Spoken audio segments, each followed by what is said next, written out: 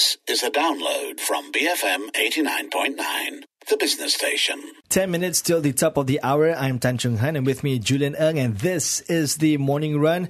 Time to look at some of the top business stories of the day. Now, let's look at that freeze on toll hikes, and that is set to cost Putrajaya nearly 1 billion ringgit, well, 994.43 million ringgit to be exact. So, a freeze on toll hikes for highways, including the abolishment of motorcycle tolls next year.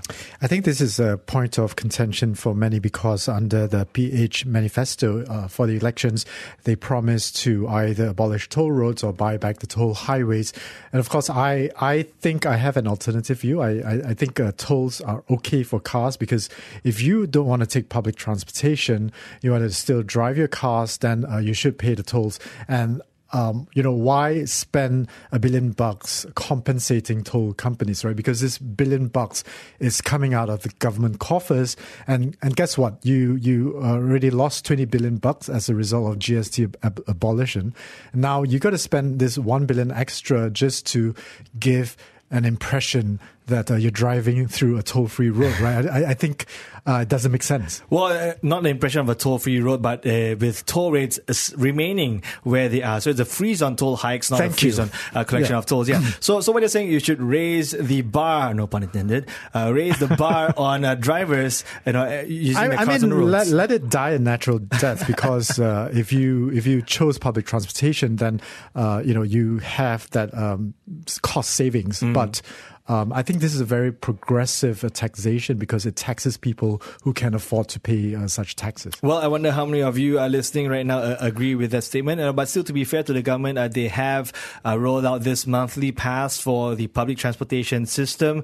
I'm trying to pull up the details here, which one of our very kind listeners actually WhatsApped into Adrian, gave us the breakdown of the monthly pass, My 100 and My 50. So those are options there for those who are using public transport. But then also there has been some pullback when it comes to the spending on the massive public transportation project as well. So all those various considerations to be ultimately taken into account into how you get around. $1 billion, right? Don't pay the toll companies. Put it directly into the pockets of the M40 and the B40, the middle class and bottom bracket households. I think that's a better idea. And then you can decide what you want to do with that 1 billion ringgit, whether you want to use them for tolls or for public transportation or just to spend it on, I don't know. Yeah, well, I mean, whatever you want to spend it on. Right, on more KFC or McDonald's. But then, look, while that may be somewhat logical, and at least from a purely numerical sense, but whether you like it or not, unfortunately, this toll issue has been highly politicized.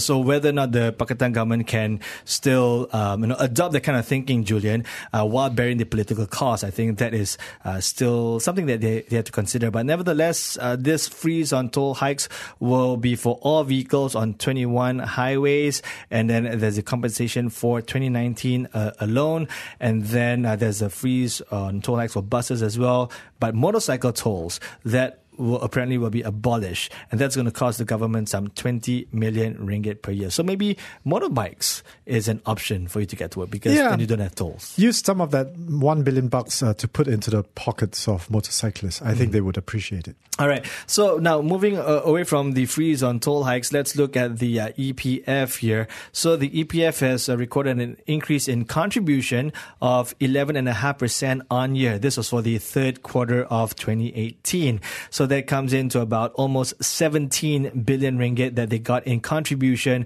again, in the months between July and September.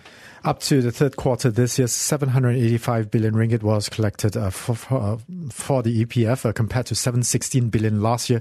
That's a difference of about 65 billion, which works out to be about 5 billion a month going into the coffers of EPF from the workers' salaries. Right. So looking at the breakdown between, full withdrawals and flexible withdrawals, those are applicable for those flexible, I think it's from age 55, and then 60 is another group. But then broadly speaking, I think the theme here is that it looks like EPF members are content with leaving more of their money with the EPF, because even though the number of withdrawal applications have gone up, the approved ones that is, but the number or the value has actually gone down somewhat. So it looks like they are opting for the flexible withdrawal as opposed to the full withdrawal. That means they are keeping more of that retirement stash with the EPF. That's right. I think it's a behavioral tool for delayed gratification. That's why there is an increase in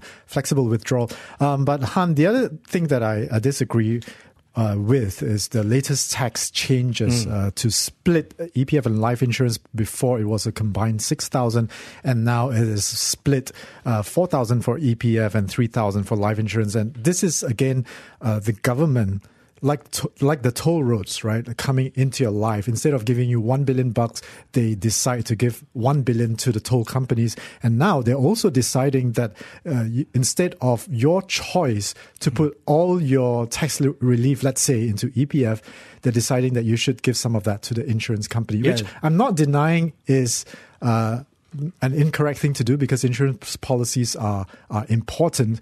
But as a form of tax relief, I should be able to make that choice, right? Yeah. Well, and I actually am one of what's the opposite of beneficiaries? Not victims. Non-beneficiaries? Yeah, non-beneficiaries of this move, because I had this exact same discussion when it was announced in Budget 2019 with several players in the insurance space.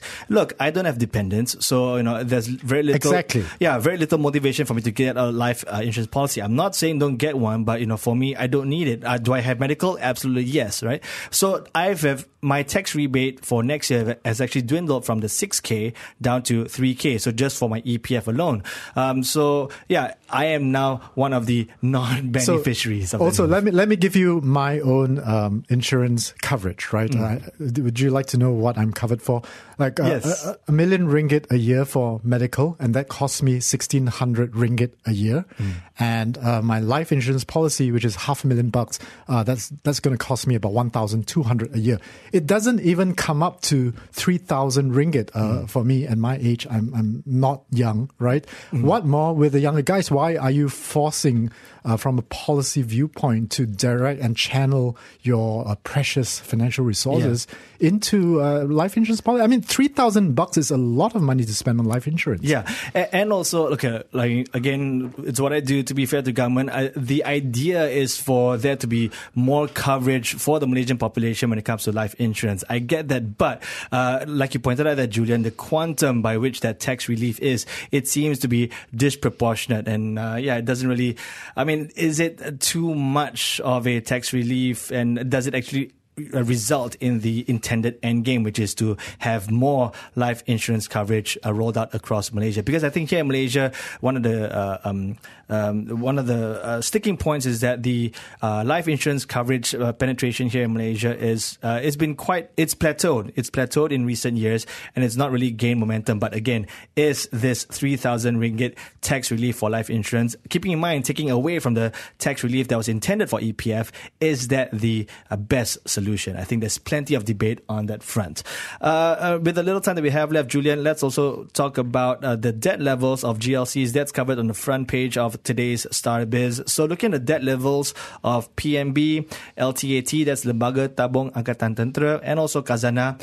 Broadly speaking, the debt levels went up, at least in nominal terms. But in terms of their gearing ratios, they appear to still be healthy. Around the 50 to 60% level, and gearing is defined as your debt divided by your capital. So most of the government-owned institutions, government-linked corporations, have a somewhat healthy level. But Han, of course, the breakdown of the debt is important, because the ringgit has weakened so much against the US dollar. So if you took on a lot of USD debt, then you would have experienced that increase in debt effectively. And that's one of the themes covered in a Bloomberg story about how they expect Asian debt defaults to rise next year. And this is, again, foreign, specifically US dollar denominated debt. How much of that foreign currency denominated debt is contained within Malaysia's GLCs?